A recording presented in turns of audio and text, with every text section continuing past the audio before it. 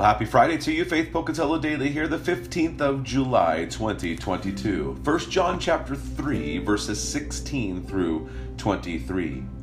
By this we know love, that he laid down his life for us, and we ought to lay down our lives for the brothers.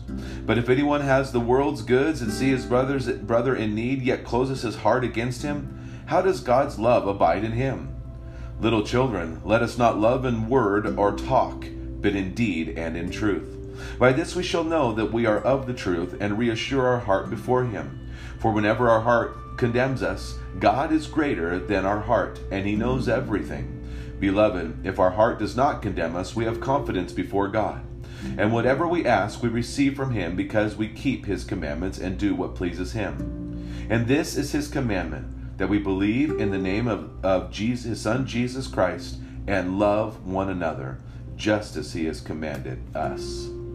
This is just wonderful. So we believe in Jesus and we love one another. Remember when Jesus was asked, what's the greatest commandment? He says, love the Lord your God with all your heart, soul, mind, and strength, and love your neighbor as yourself. This is just saying that Jesus has done the work, and now we can love one another. But some of the challenges we have, we live in a little bit of an isolated box. It says if you see somebody in need, well, we need to know if they're in need. And it really is talking about brothers. So let's start with the church first.